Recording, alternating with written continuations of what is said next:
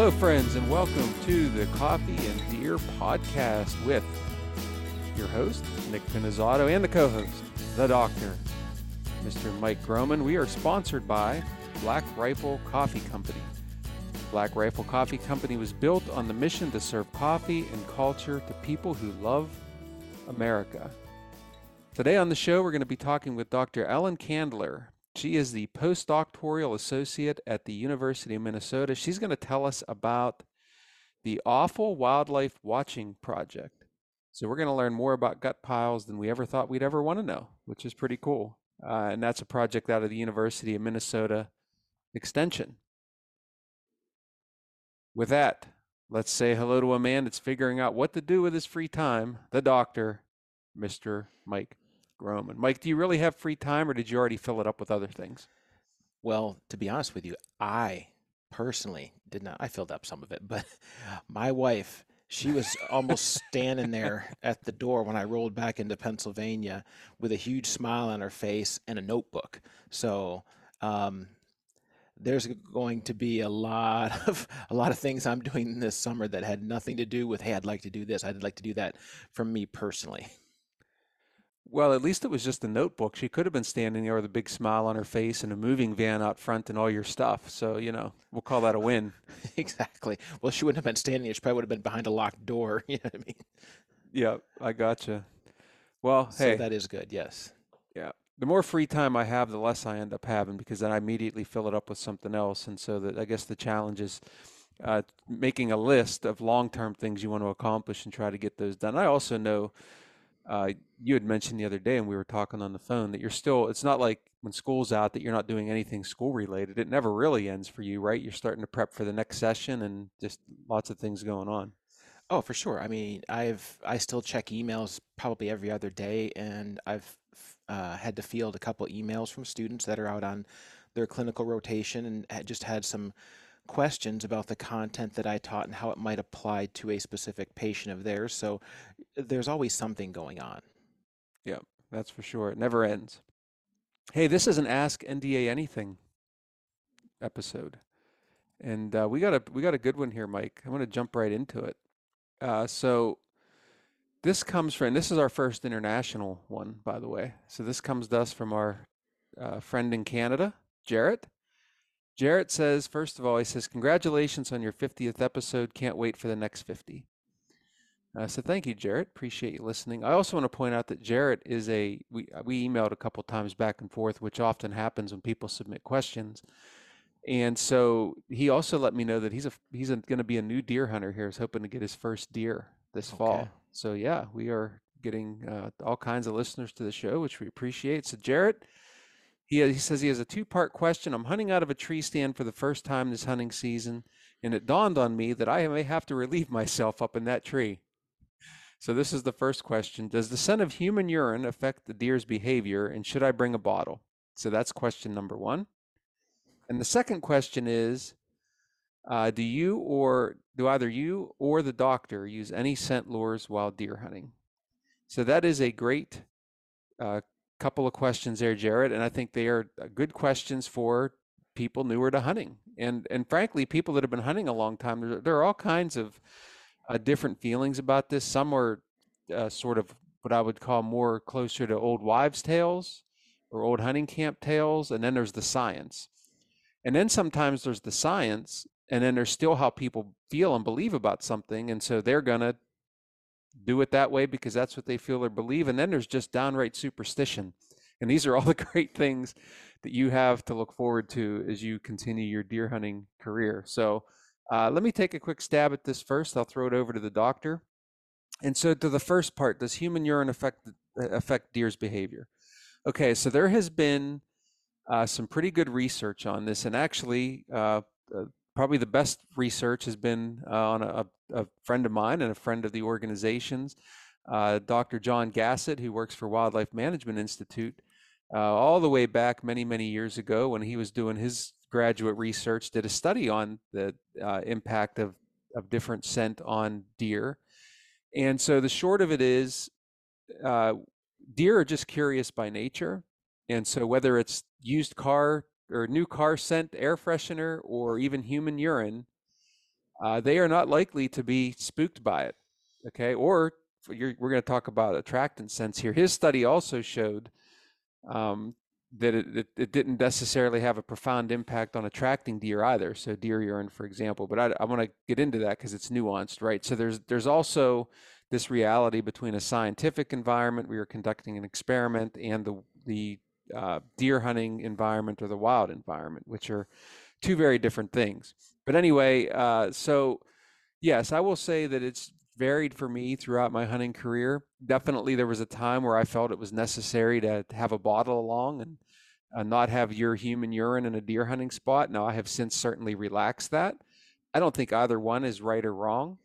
I think what really impacts deer more than anything else, though, is your human scent, not from urine, but just your scent and your presence from being there. So, more likely, you're going to impact a deer negatively by walking through your hunting area and urinating, them smelling you there, versus just the presence of urine there. So that's my take home on that. And then in terms of do you use scent lures while deer hunting? So I certainly have. I used to actually back in the day have a deer scent company, which still exists to this day. They're not sponsors of the show, so I'm not mentioning them. But no, all joking aside, the doctor and I have some inside jokes on that one. But in doing that though, I learned an awful lot about a deer's reaction to urine. And so, as I said, deer are very curious, and I certainly would have. Um, by the way, I don't know if you heard that. Siri just decided to tell me off my phone that she was relaxed. So I don't know why she picked that up and decided to say something, but we appreciate you chiming into the show there, Siri. Anyway, deer are curious and they will respond to different scents in the environment. And I think the only time I ever had problems is when my human scent had gotten involved in the situation. So carelessly just putting out whatever type of attractant you want to and leaving your human odor there, I think had the negative impact. I don't use really any kind of attractants so much at this point in my career. I can't say I haven't at all or I'm opposed to it. Now, of course, we can get into the whole CWD discussion. In some places, if you're in a CWD management zone, which my property is, you can't use urine-based attractants. But in other areas where you can, I haven't still, I'm sure will experiment with it on occasion. But what I do use a lot are cover scents. So I'll use fox urine or raccoon urine because those two animals are very prevalent where I hunt. And I like to use that as a cover scent, I think, just to add sort of the natural environment. But again, use what you are comfortable with and what you believe in. I would encourage you to experiment and try different things, but make sure if you're using a urine attractant that you're not using it in a CWD zone where it may be illegal. So with that, I will throw it over to the doctor for his opinion.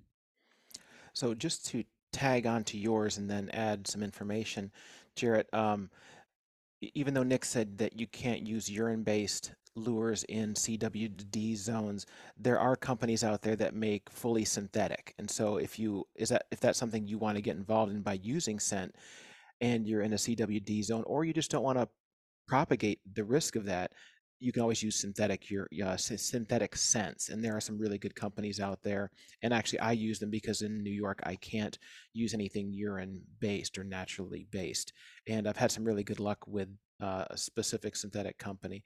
So, with that being said, in regards to urinating from the stand or in and around my stand, I'm kind of a purist that way that I don't do it. And I've never done it my entire career just because of my mentality and my mindset of the fact that I only have so much time to hunt, and therefore I only have so many options or chances that I'll get in a year's time. So I'm kind of a person that I want that deer to go about its day doing deer things, and whether the urine does or does not bother them, or whether the deer is more curious than another specific individual animal, I'm not going to risk it that way. So I do haul a bottle in, I haul a bottle out, I dump it, disinfect the bottle, scent spray down the bottle, shake it up, and then you know baking soda and scentless spray, and then shake it up, let it sit there for a couple hours, rinse it out, and haul it in the next time I go. So that's my process. In regards to scents, as I said before, I do use scents, but I don't use them at my stand location that day. I actually am exclusively just running mock scrapes.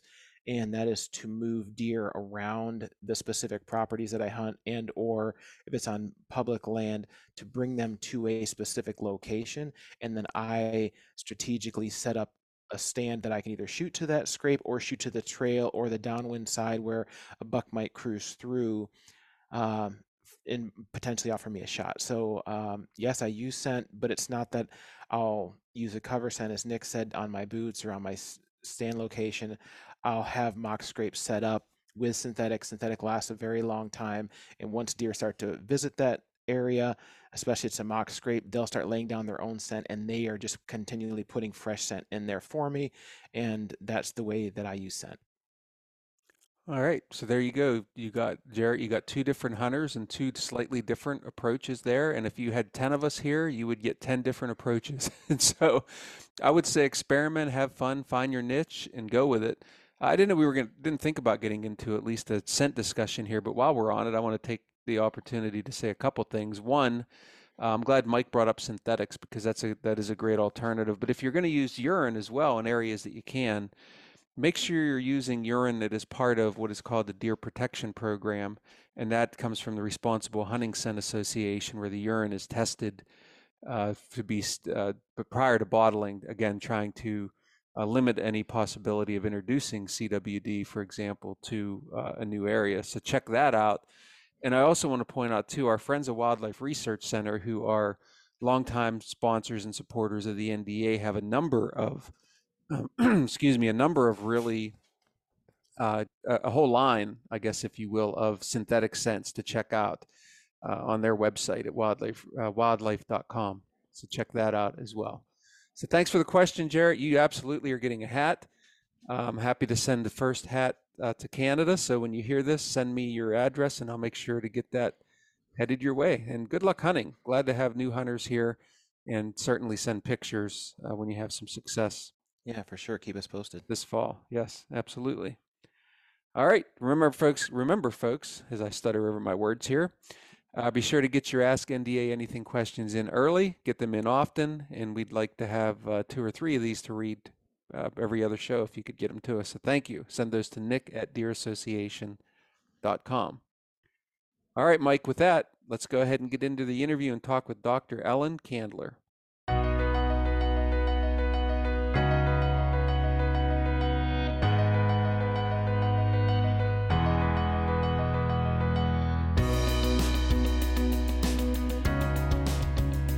I'm excited to welcome Dr. Ellen Candler to the Coffee and Deer podcast. Dr. Candler is a postdoctoral associate at the University of Minnesota. She's also the coordinator of the Offal Wildlife Watching Project at the University of Minnesota Extension.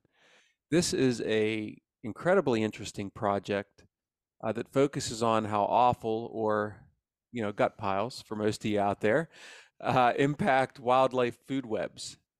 It involves some citizen science, which is pretty cool. And there's just so many interesting aspects of this. I did not know about this project until the folks reached out to me and said, hey, this is cool. You guys should talk about it on your show. And so I've since gone and done some looking at it, and I'm just fascinated by it. And so we are excited to bring this to you. So, Ellen, thank you for being on the show. And if you don't mind, why don't you tell us a little bit about yourself? Yeah, thanks, Nick. Yeah, I am a postdoc at University of Minnesota. Like Nick said, I grew up in Idaho, though. Grew up in a family of hunting, fishing, hiking, backpacking, rafting, all sorts of outdoor stuff. But really kind of fell out of hunting at an early age. I tried deer hunting when I was 12, I think, when it was legal to start. Really wanted to do it. Sighted in my rifle. Whitetail came right up in front of my dad and I.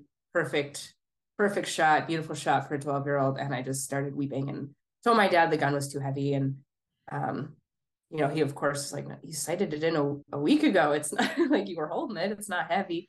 But to his credit, he didn't push it. He really knew, like, I didn't want to shoot a deer. Fast forward to college, I went to school at Michigan Tech in the UP of Michigan. And I was at the grocery store buying food for myself. And I called my mom and said, hey, I know how to buy bananas. You make sure there's not a lot of soft spots. I know how to buy apples. How do I know if the meat is good to buy? And she laughed and said, I mean, if they're selling it, it's probably okay to eat. And it was that kind of wake up call to me that said, I really want to get back into hunting. I feel like I'm like there in my mind now.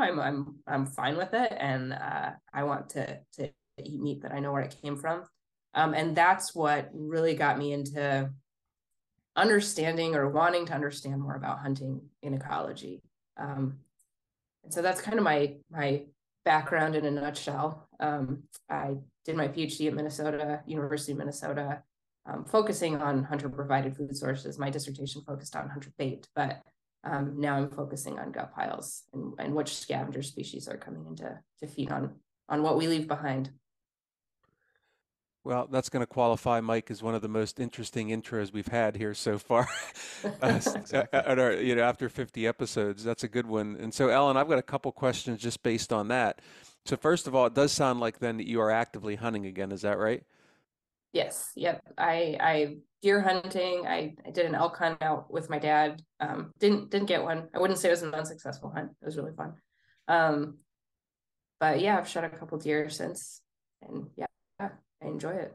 Great. And so, how does someone from Idaho end up in the upper Midwest for school? So, you started up in the UP of Michigan and then Minnesota. How did that happen? Yeah, my mom grew up in Michigan, so I traveled there a lot as a kid. Wanted to do something a little different.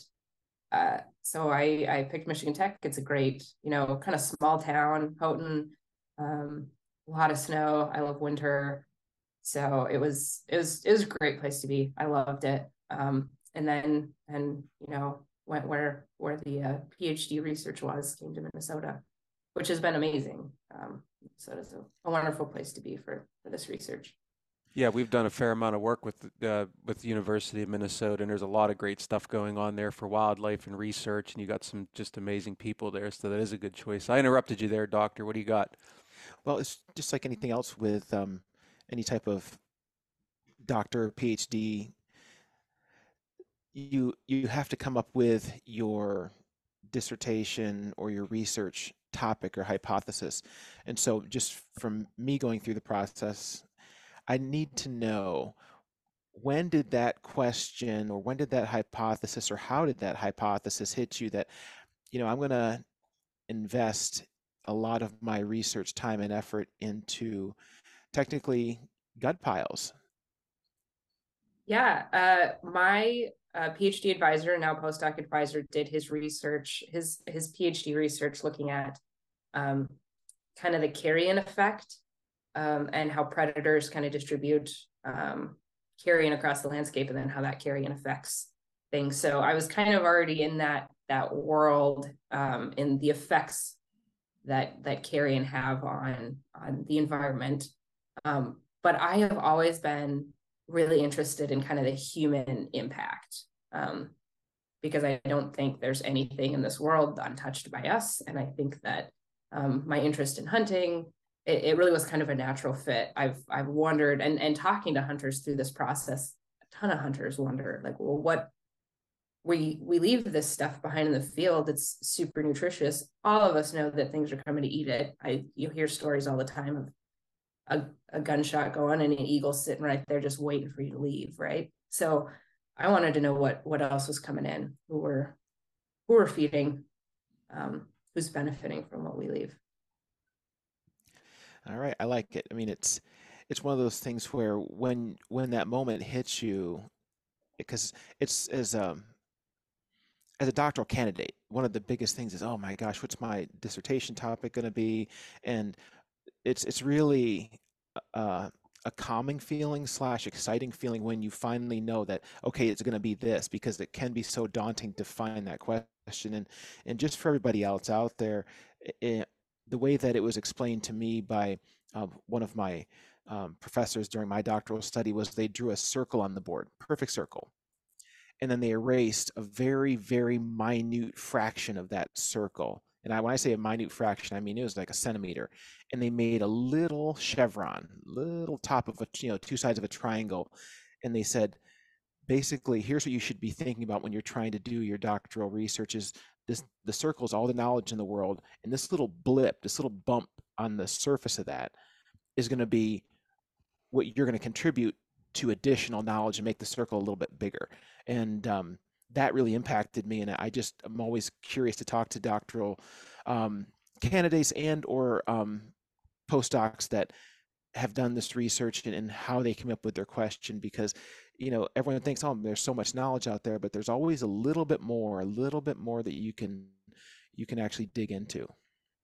Yeah, I love that visual. That's even as a doctoral candidate or as a student or something, I think we think we have to know everything to be a doctor. I think getting a doctorate, especially in wildlife, it's yeah, you contribute, a lot about a tiny, tiny bit. And the real training comes in you learning how to talk and listen and ask further questions and expand on what isn't known, I think. Well, I know a tiny bit about a lot. So, as someone that barely made it through high school, y'all are talking over my head here. So, but no, good stuff. Yeah, and that's where we learn so many important things that a lot of people don't think about is through this research, and that's why the NDA is always so active and been deeply involved in the Southeast Deer Study Group for so many years, because you're on the cutting edge of all the latest research. So, hey, let's talk about the actual project. So tell us just in general terms, what is the Offal Wildlife Watching Project? Yeah, so the Offal Wildlife Watching Project is like you mentioned, a citizen science focused project, and we're essentially interested in what is eating your guts. What's coming in to eat what hunters leave behind, particularly gut piles. So it started with just a discussion between a few people, myself and Amy Rager, who's a University of Minnesota Extension person. She runs the Minnesota Master Naturalist program, and said, hey, master naturalists are super involved in, they want to be involved in things. I don't know how many hunters there are, but let's reach out to them, see if they're interested in that. And we got some good response. So we reached out to more hunting groups in the state, 4-H, just general hunters we knew, and hunters were super interested. So what we asked them to do is put a remote camera out on their gut pile right after they field dress the deer, just immediately after, because like I said, hunters know that there's crows that are just watching them field dress a deer, or ravens or eagles or whatever, waiting for them to leave. So we want to get the scavengers that are coming in right away. We want to get everything. And then we ask them to leave the camera out for a month, which in a lot of places, that's more time than a gut pile is going to last. Could last days or, maybe a week. But in some places, especially in Minnesota, if you're hunting late in the season, if snow comes really early, if you're up in the North Woods, snow might bury that gut pile and it's hard to find. And it might last more than a month. We know that sometimes in the spring they'll thaw out, and scavengers will come and use them. So there's some things we might be missing on the late end, but we think a month is a pretty good time frame to get that all those scavengers that come in. And then after a month, they send us the pictures back. We upload those to Zooniverse, which is a citizen science platform. If you're not familiar with it, I encourage anybody to go on and look at it. There's all sorts of wildlife image projects, but there's also like history projects, art projects. It's so many opportunities if you're interested to contribute to citizen science. So people from all over the world can look at our project, and they help us identify the species that are coming in the gut piles. Yeah, we'll provide links to everything in our show notes so that everybody can find it. And yeah, Zooniverse is pretty cool. I've spent some time on there actually looking at your project and some others. So it's one of those things that make sure you have some time, because you can really go down a rabbit hole and spend some time there, but it's good stuff. And so I want to dig into a lot of this, but I was thinking about this as you were describing the program. And so as someone who's had a chance to hunt all around the country, and you see different traditions or the way people handle gut piles.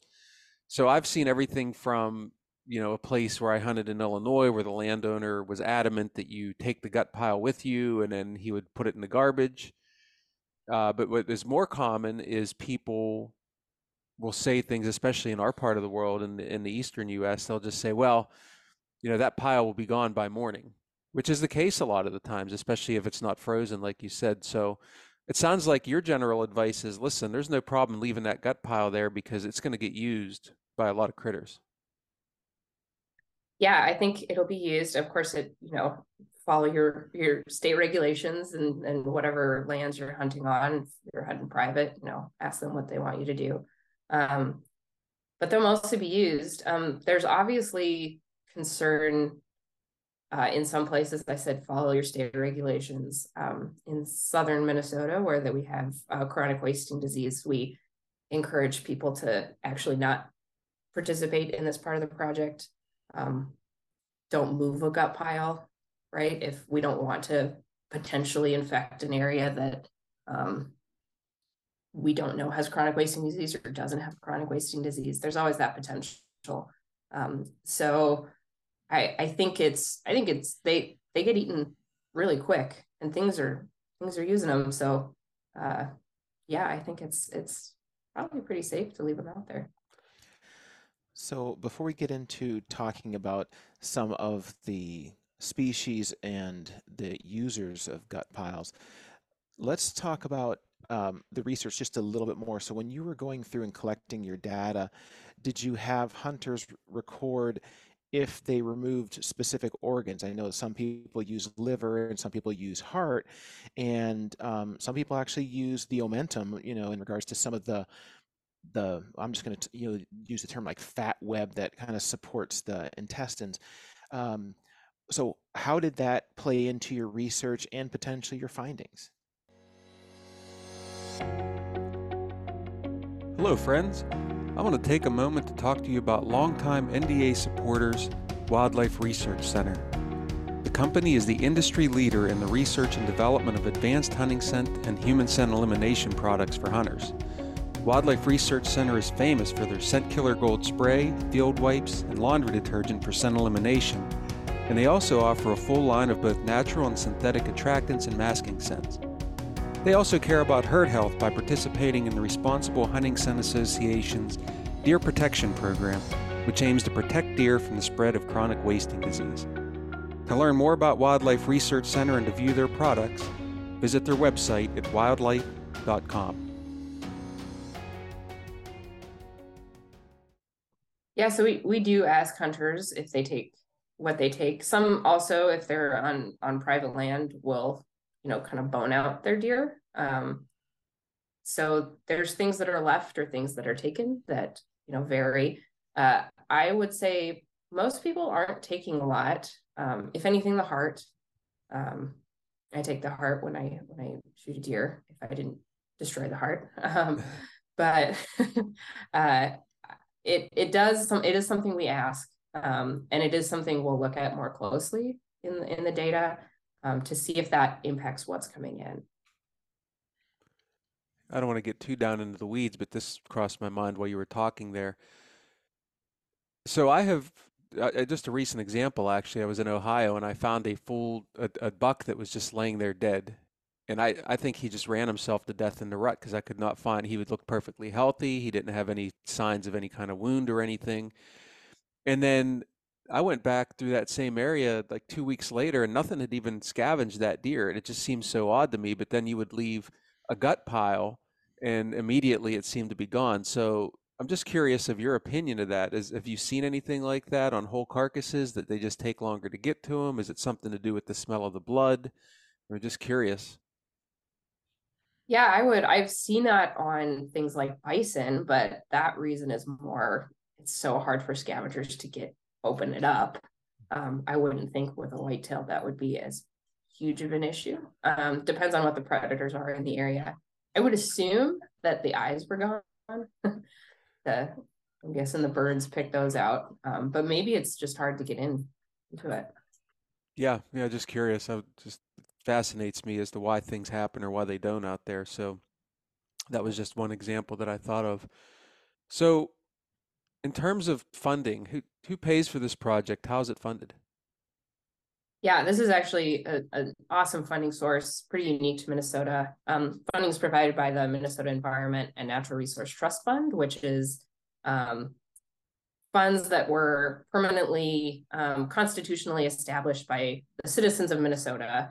And the goal was to protect, for protection, conservation, preservation, and enhancement of states' air, water, land, fish, wildlife, and natural resources. And this comes from lottery funds. And this funds, every year, it funds research projects, and you think from wolves to deer to gut piles to bluebirds, but it also funds restoration projects, trail projects. It also helped fund the Center for Prion Research here at the University of Minnesota. So it's a wonderful source of funding for conservation, for research in Minnesota. It will be on the ballot again. It's expiring, so it'll be on the ballot in 2024 in Minnesota. So I would encourage anyone in Minnesota to educate themselves on this fund, because it's a wonderful source of funding for research and conservation. When that comes around, be sure to let us know. We'll have Torrin Miller, our chief policy fella here. He will go ahead and get that up on our action alerts and make sure that people see that and know to support it. So thanks for bringing that up. Yeah, we talked about CWD a second ago, and the thought of lead came to mind. So we know that we want to, and I was going to ask you about CWD, but you brought it up, which was good. And so, yeah, a lot of times state recommendation is to either take away or bury those items that you would leave in the woods. But has there been any thought put into lead at all, and some of the research on the impact of lead ammunition? I'm not getting into that research particularly here, but I'm just curious if your program has thought about lead. Yeah, our project is kind of like the goals are really basic sounding. So Minnesota has 4 distinct biomes and large metro area. And so we are looking at the scavenger species that come in to gut piles across the state, across those biomes, and how human use and how those biomes might impact that. That is pretty much the basic of what we're interested in. And then from there, we can build on more questions. So there are obviously interests in CWD questions. The lead question comes up a lot. We have not ever asked our hunters what they're hunting with, because it's not a question we're particularly interested in. And it's not really a goal of the project to look at lead. That being said, there's a lot of research out there looking at lead and lead exposure to different scavenger species. So I'd encourage anybody to go look at that research. So you mentioned citizen science.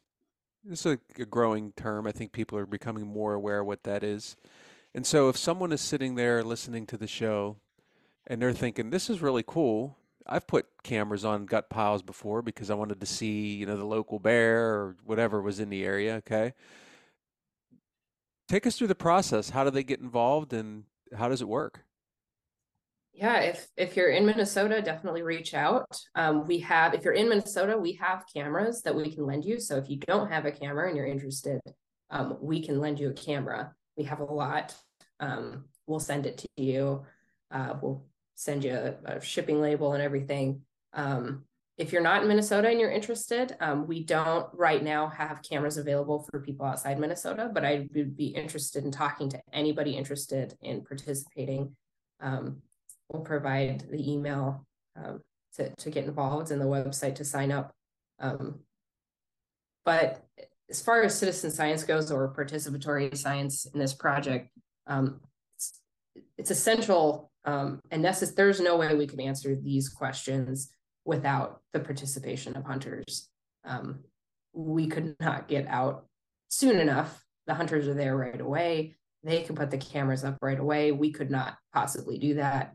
And the ability to just get, tens of or hundreds, hopefully, of cameras every year out there to collect these data could not be done without participatory science.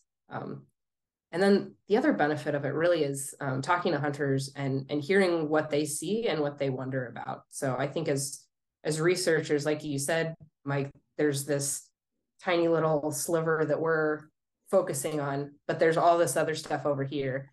And other people might have ideas that me with my tunnel vision didn't even think about. So including all of these other citizens and individuals in science really expands what we're able to ask, I think. And I think that's my favorite part about including hunters in this project. So what are some of your most, to this point, some of your most important findings? And what are you hoping to continue to learn as this progresses? Yeah, so we have found at least 47 species. There's some, mice species that we haven't identified to species, but definitely a lot of species were one thing that actually a hunter brought up to me that was really interesting, was that they noticed that there was a barred owl at their gut pile, and they were thinking that a barred owl, instead of feeding on the gut pile itself, was hunting mice that were eating the gut pile. So that was super interesting. And we've seen that on a few cameras now. So that's something we're going to look into a little further. Scavengers eating scavengers. So let's talk about some of the unique finds, some of the surprising species that we might not think about. Yeah, some of the interesting things, like I said, owls were interesting, particularly because of how owls hunt. They hunt at night, they hunt because they see something move or hear something move. And of course, gut piles aren't doing neither of those things, but they're eating them. So are they being attracted to the gut pile because for some other reason, or do they hear a mouse on it and eat the mouse and then take advantage of the gut pile also? That's been cool to think about. We see deer eating gut piles periodically, Oh, which is wow. not unheard of. There's always stories of deer being nest predators every now and then, but it's always a little alarming when you see some intestines hanging out of a deer mouth. um, yeah. What about other critters? I mean, sorry to jump in there, Mike, but as you said deer, I'm thinking like chipmunks and like what is one of the strangest things that just completely shocked you? Deer was surprising to me. I guess not, when we see something surprising where I was like, oh wow, that nobody must have ever seen that before. And then you go look and yeah, people see that. Woodpeckers, which when you think about it makes sense because you put a suet block out, you get woodpeckers. It's just, fat. Yep, chipmunks, mice, squirrels, flying squirrels, a lot of flying squirrels, which has been pretty cool. Fisher, martin, of course, wolves and coyotes and foxes, all sorts of foxes. Any feline species, bobcats? We have had bobcats, yep, and we've had families of bobcats that kind of hang out at the gut piles, which is kind of fun to watch on the pictures. The kittens kind of tumbling about. I look at all of the pictures to see if I ever get a cougar walk by, and I have yet to see a cougar, but someday. And the only other thing I would say might be a little bit strange is just because I knew a guy, like everyone knows like that guy, I know right? a guy. Well, I know a guy that he would always have Ziploc bags in his hunting pack, and if he stumbled across someone's gut pile and they left the heart or the liver, if he felt they were in good enough shape, he'd take them. So, I mean, I guess there's some human usage potentially. I don't know if anyone ever caught that on camera, but I knew a guy. I have not seen human scavengers yet, but that would be that would be interesting. It is fascinating that you have other animals coming in, not necessarily for the gut pile, but they're predators of the animals using the gut pile. And so that's an interesting one for me. But how about something just totally bizarre? Did somebody just send you, hey, this isn't really scavenging the gut pile, but I just thought I'd share this with you because it's just bizarre or crazy? Some people send like, hey, I shot a deer, tracked it and found it, and it had already been scavenged. I get those kind of, which is not unheard of. People, that happens. Let's get to it before you find it. There are some pictures that come through that maybe like a deer was injured and is running through, and there's like, you can tell it was injured, which is kind of kind of interesting pictures to see. I don't think there's a lot of like scavengers that or things that are totally unheard of. There's definitely a lot. People will send pictures of, you know, their eagles, and they could be like 8 eagles on a gut pile, Oh, which wow. is just amazing to see. Different ages, mixed in with the crows and ravens. That's always fun. So I guess there's something else that we can talk about very similar to, carrion that is in Africa. There is like a hierarchy of scavengers that eat in or feed in a specific order based on their level toward being the apex predator. Do we see that in North America? Yeah, that is something we're going to look at a little more closely. I would say our biggest interest in that is looking at between the biomes. So in Minnesota, there's like the prairie parkland region, which is essentially farmland, and then the Northwoods, the conifer region, which is, you know, forest and where the boundary waters are. So our questions are related to hierarchy questions, but also like occurrence at a gut pile. So who finds it first? We would expect in the prairie region where it's open, not a lot of cover, that the birds are going to find it pretty quick. They're using sight to come see the gut pile, and they're going to come in and really dominate it. And it might be gone before a coyote finds it. And I've talked to hunters that will say, I was shocked that I saw my pictures and a coyote wasn't there till 3 days later, and then there was nothing for it to eat. Um, Whereas in the Northwoods, where it might be in some cover, uh, birds might have a harder time finding it. And they're probably going to find it. They may have heard a gunshot and cued into that. Um, but animals like mammals that are using scent to find things might have that opportunity a little more.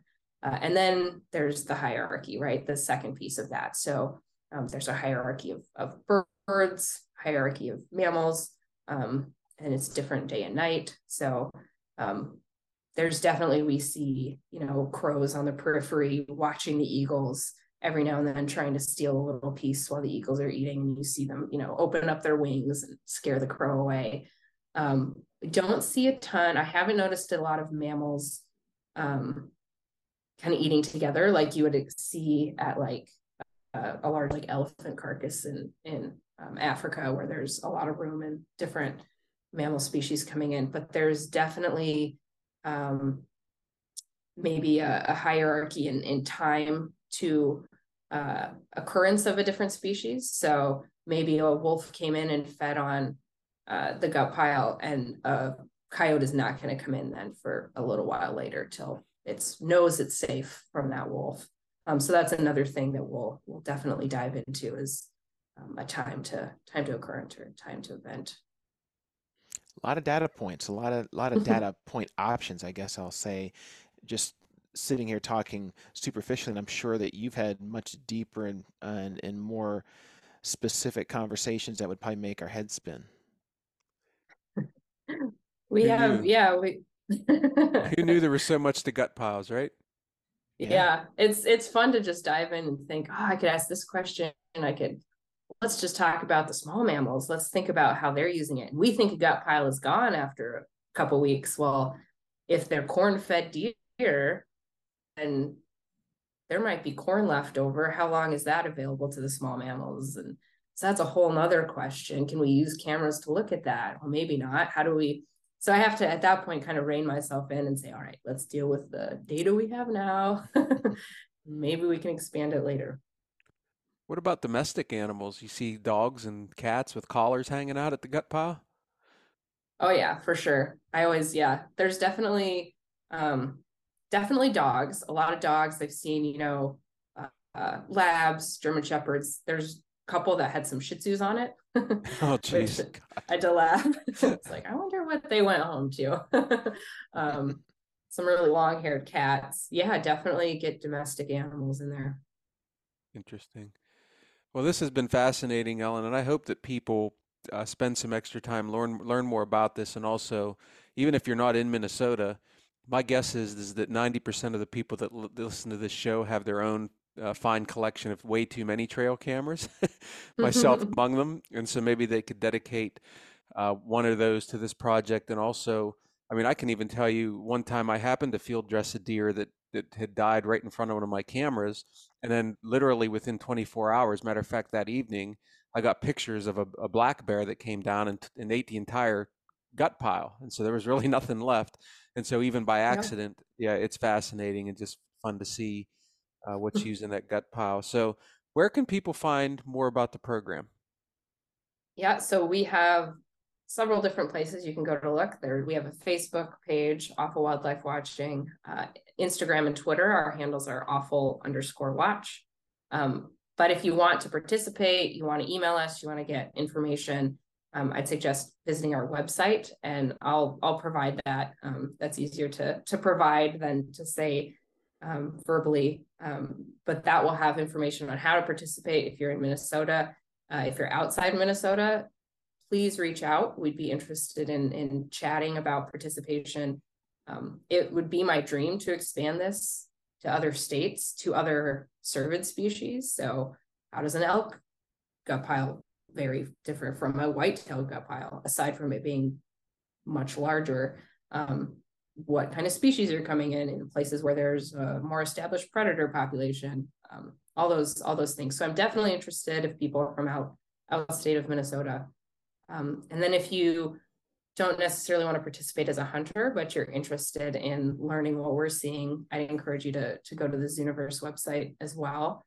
If you search Offal, we're the only project that has Offal in its name. So Yeah.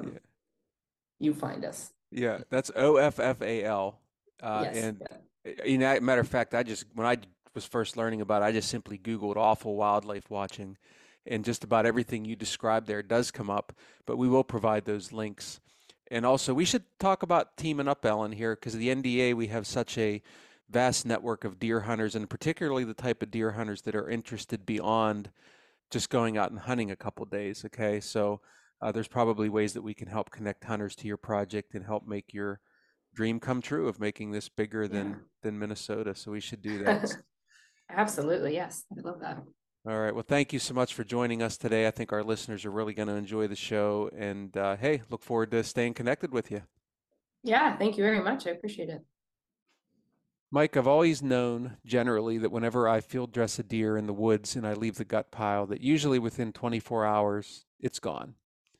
Okay, I've seen that. I've even one time field dressed a deer right in front of one of my trail cameras, sort of unknowingly. And then the next day, less than 20, actually that evening, a bear had came and ate the entire gut pile basically. And so that was a learning experience for me. But man, Dr. Candler really got into some nitty gritty details about all of the benefits that gut piles provide out there.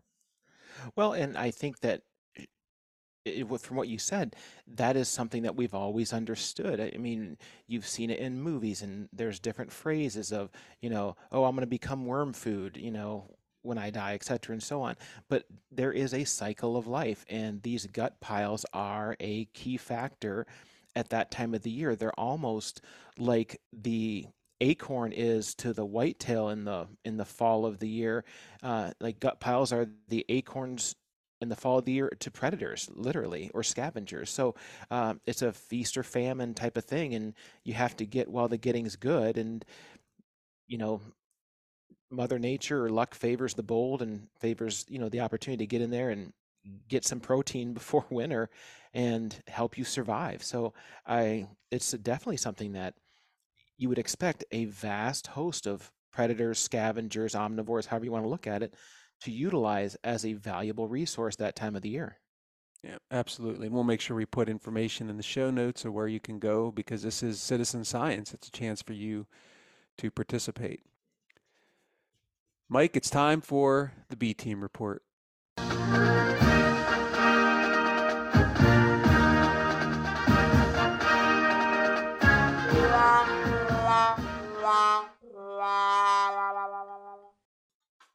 Pretty sure it's your turn to go first. It is my turn to go first, and I have a doozy because I am a moron. So Um, I tried to get some work done with the chainsaw before I left. Obviously cutting, splitting firewood for next winter, getting that job done, but also doing some habitat work. I did a ton of habitat work, and long story short, ran out of gas. I sent my son to get gas for me, which was again breaking my routine. This is not my son's fault. This is Mike the moron's fault. So he goes and he fills up the gas can for the tractor, fills it up for the chainsaw, and then I have to have high test or high octane for my one still FS90.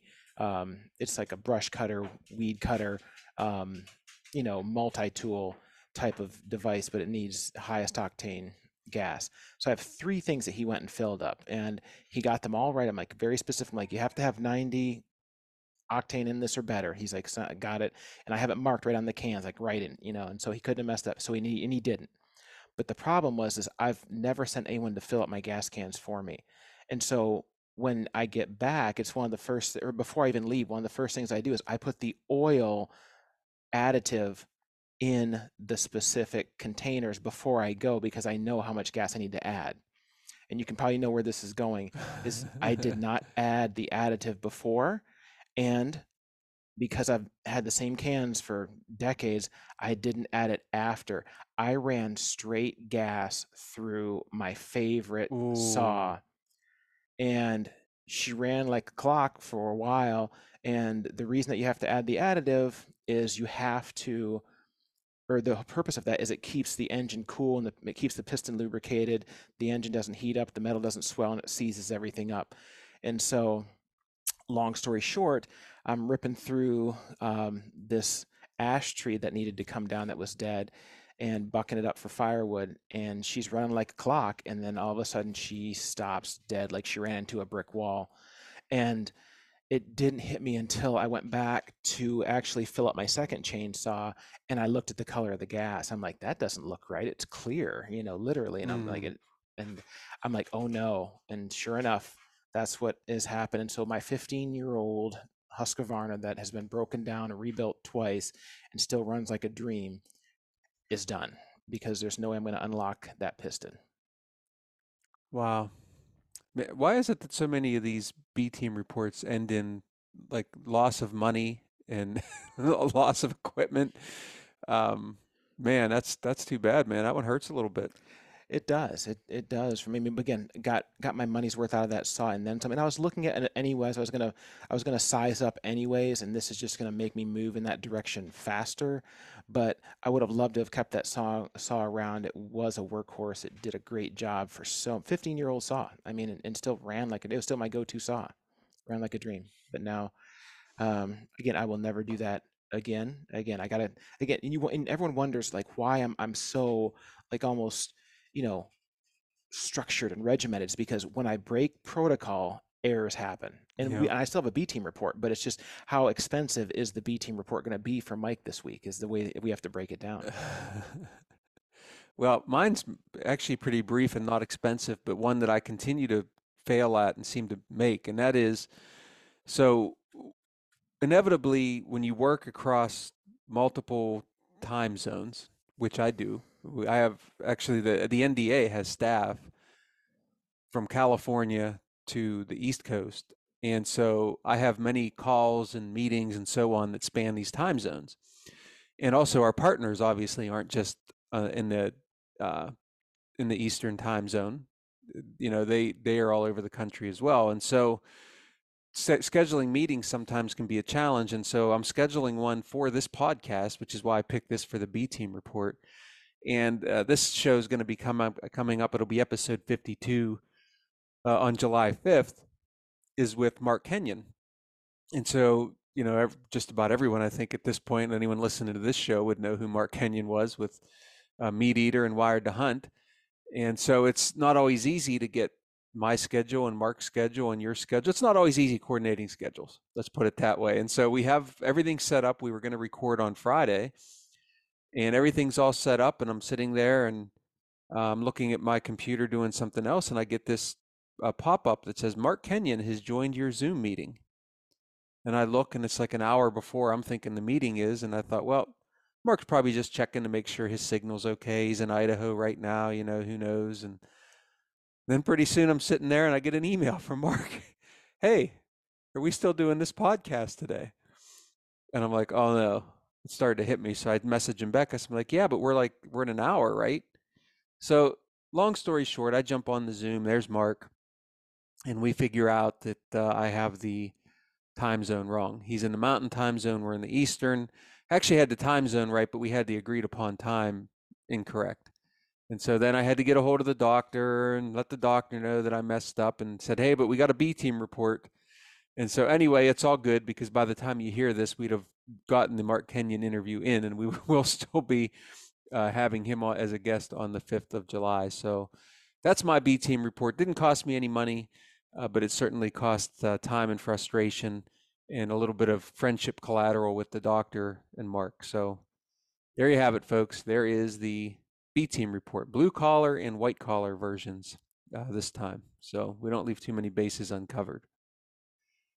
Hey, Mike, on a positive note, I think we finally had, I don't want to call it a drought buster, but it's been really stinking dry around here, like so dry that ever since I planted that vegetative barrier up at my place, it hasn't rained since. But we had pretty much, I would say, for the last 6 or 8 hours, a steady, heavy drizzle. So that's going to be welcome news to farmers and food plot growers everywhere.